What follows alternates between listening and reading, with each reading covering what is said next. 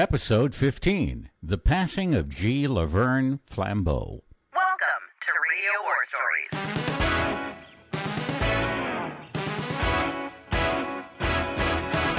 In every episode, hosts Dave Jagger and Don Nelson reach into their arsenal of decades of radio experience to entertain you with their most amusing, enthralling, and interesting stories. Suit up and get ready for today's episode. It's another week. It's another RadioWarStories.com. Don, hopefully we're going to get our nice little mixer back and everything will be hunky-dory and we'll be sounding a whole lot better. Well, it's kind of fun recording these here in the barn. It sounds a little bit like it with the mics we're using. When we last left off, though, you were, and we've talked about this before, Don is a general manager, and you actually didn't even write the checks, did you? Did you even sign the checks? Oh, of course we signed You did sign the checks? Yeah. Okay, good deal. I didn't know if you actually did that. I had to do something. But as a check signer and getting out of everybody else's way like you were talking about before, Don is one of those general managers I wish I had worked for. I only had one that was really like that, and Bob Woodman was that way. He was pretty good. As a matter of fact, the only direction the guy that had been GM before him told him, that was it. Sign all the checks. Don't let anybody else but you sign the checks. Just sign those checks, man. That's it. That's what it was. But you said you did the same thing, hired nice people so you could enjoy life a little more. Well, when we had the radio station running like a well-oiled machine, it allowed me to do some vacation time. One of the vacations that always is a highlight or a low light, as it may be, was a trip that started over in Spain, into Madrid, a day of watching the bullfights on Sunday. We took the train. Was it as gory and nasty as I say, or was it? No, not really. Not really? No, I mean, you get caught up in it, you know. Yeah. Hey, everybody around you is, ole! Right, yeah. I thought they were selling some kind of cosmetic there, you know, but not so. But the next day we took the bullet train down to the Mediterranean and then over to Algeciras, which is where you catch the ferry to go to Morocco. Right? The ferry goes from Spain across the little point of the Mediterranean there, almost at Gibraltar. Wow. And you end up in Tangier. I've heard Morocco is kind of a nasty place. It can be nasty or it can be absolutely beautiful. Depending upon where you are. Yeah, exactly. And you'll enjoy the picture of me trying to knock on the door of the King's Palace in Tangier. Anybody home? I'll share that one with you. Okay. But that's what every tourist does, like kissing the Blarney Stone, except it's a little cleaner. Yeah, I would imagine. Yeah. From there we go down to Fez, which is just an amazing city, kind of out by itself there. And an absolute must for anybody who wants to. And this is where you said you had the big bazaar, the big open-air marketplace? The souk in Fez was amazing. It was like the world's biggest shopping mall encased in tents. Wow. There was nothing that you wanted to buy, legal or illegal, that you couldn't buy somewhere in that souk. Wow. But we had dinner after that. I got back to the room, and the red light is blinking on the phone, which is unusual when you're out in the middle of nowhere. Yeah. Pick up the phone. I get the message that the guy who hired me as an 18-year-old kid off the street and it was my mentor for the next 20-some-odd years, G. Laverne Flambeau, had passed away in the Quad Cities. Boy, that must have really been a downer. I mean, I can't imagine something like that. Well, it never occurred to me that we would not be there for his funeral. Yeah, I mean, that is just a given. And then I start on the phone, and the first thing I find out is there are no flights from Fez over to Casablanca, where the international flights go out to New York. Long story short, this is probably not short, but anyhow, we ended up hiring a vintage Mercedes taxi cab. Finally left the hotel about midnight. And this is a local driver then, right? Right. He agreed to take you to wherever. We work out the deal and all of that.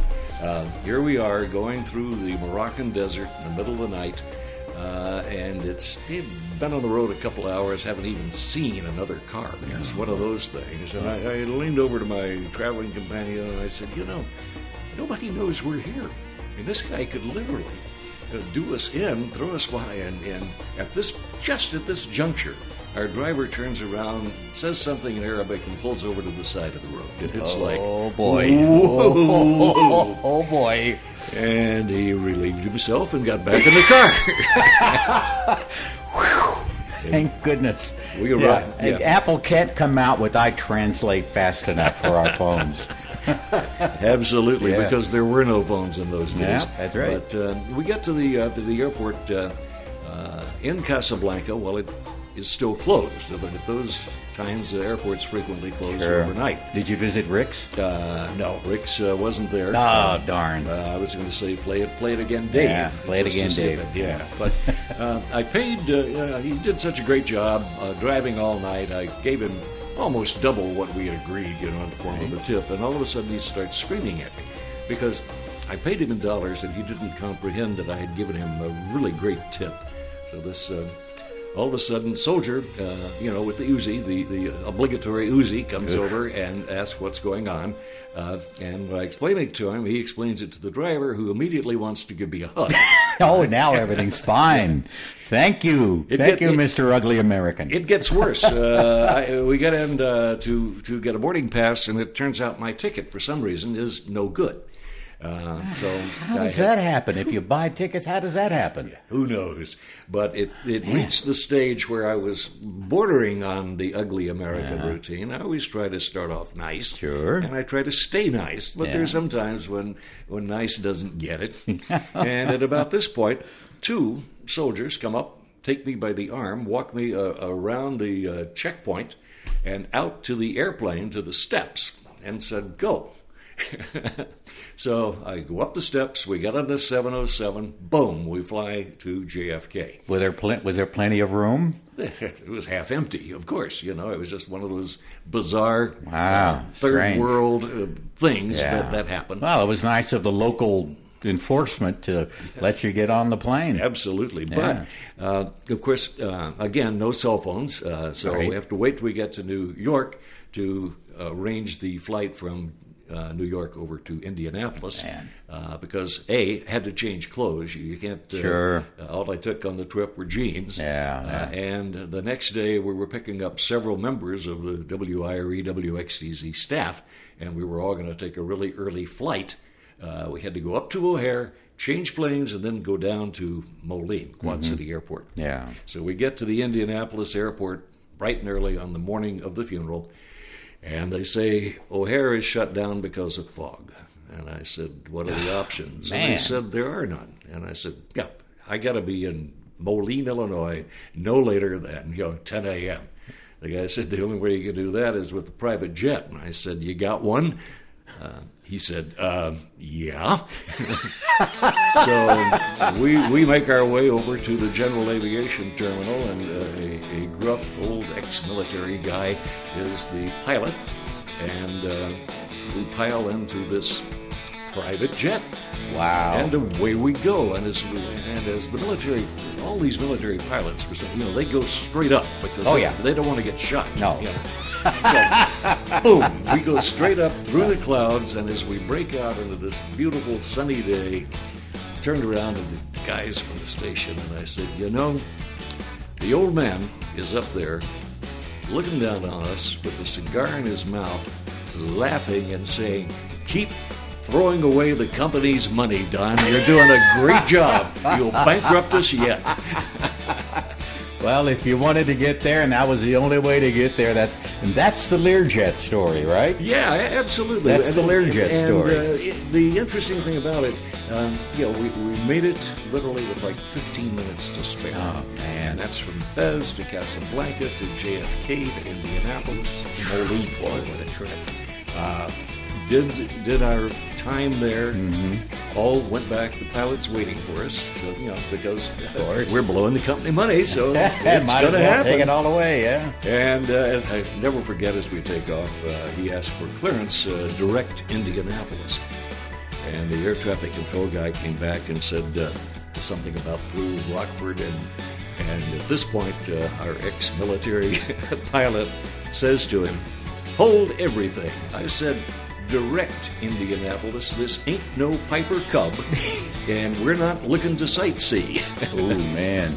And the guy came back and said, direct to Indianapolis, and away we went. But during that time, do you know what the number one national advertiser was back in the late 70s?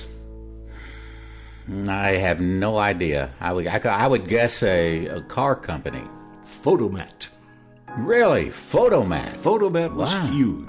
There were little Photomat shacks everywhere. Sure. And Photomat purchased their entire schedule once a year. They didn't buy in flights. They went in and they bought a year's worth of advertising. And Photomat was based in San Diego. Okay. So it was important that, we show the flag down there at Photomat. Mm-hmm. But since it was an annual buy, most people only went once. Well, I'm, frankly, falling in love with San Diego. And so I started taking really good care of the Photomat bike. I try to make it over there at least every 2-3 months. Sure, just to service them. Just to service the account. Now, at the same time I'm making those little Photomat trips, a couple of guys ride into Indianapolis that would have a great bearing on the continued excitement of running the number one country music station in the whole wide world at that point. Yeah. And these two guys were Larry Grogan, late Larry Grogan, who just left us this summer. That sounds very familiar. I didn't know the man, but I recognize the name. And Dan Halliburton. Dan Halliburton lives here in Dallas still. Right. He ran K-Plex here in Dallas years later. But these two guys came into WFMS, which Susquehanna had purchased, and they went country. And they're on the FM band. And we are here with a real dilemma, because we have a country station on the AM band that has done fabulous things now going on 15 years.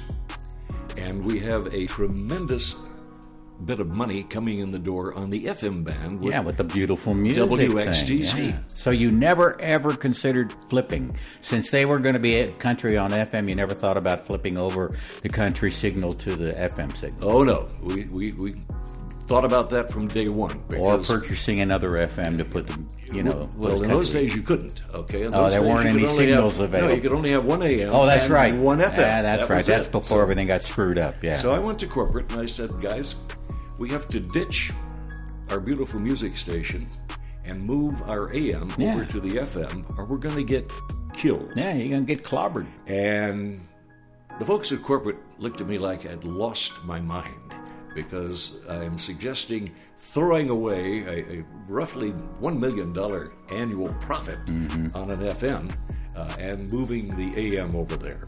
That story we're going to save for another day. That was Mid-America, right? That was Mid-America. All right. And all of a sudden, after years of having it our way, we got a couple of guys down the street with an FM that are scaring the pants off of us. It's very weird when FM came in like that, and everybody on the AM side was starting to get very, very paranoid about FM coming in and taking our audience away. And when they started to spring up everywhere, there was no issue at all when I was in Victoria here in Texas on KVIC, and Mr. Mays said we're buying an FM. We did kind of a MOR format on that for a while. My wife Jerry did mornings against me for a while. Her numbers started to get a little better than mine, even though we were only a 2-book market at the time. Yeah. So I didn't really pay that much attention, because I think all along Bob or somebody, either Bob and Wendell both decided, let's flip. Let's put this over on, put KVIC over on the FM, because it was the moneymaker. It was the one that was making all the coin. And FUM 95, or FM 95 is what it was called before we just went to KVIC and flipped them over. Then they made the AM a country station. And it was all automated, Live Assist automated. And it worked out really well. I mean, they sold a great combo package, but I can understand Mid-America's thought about that. I don't know how many stations they owned at the time, but to me it seems like that, Don, you were on the right track, obviously. You knew to survive country in Indianapolis, you had to flip that.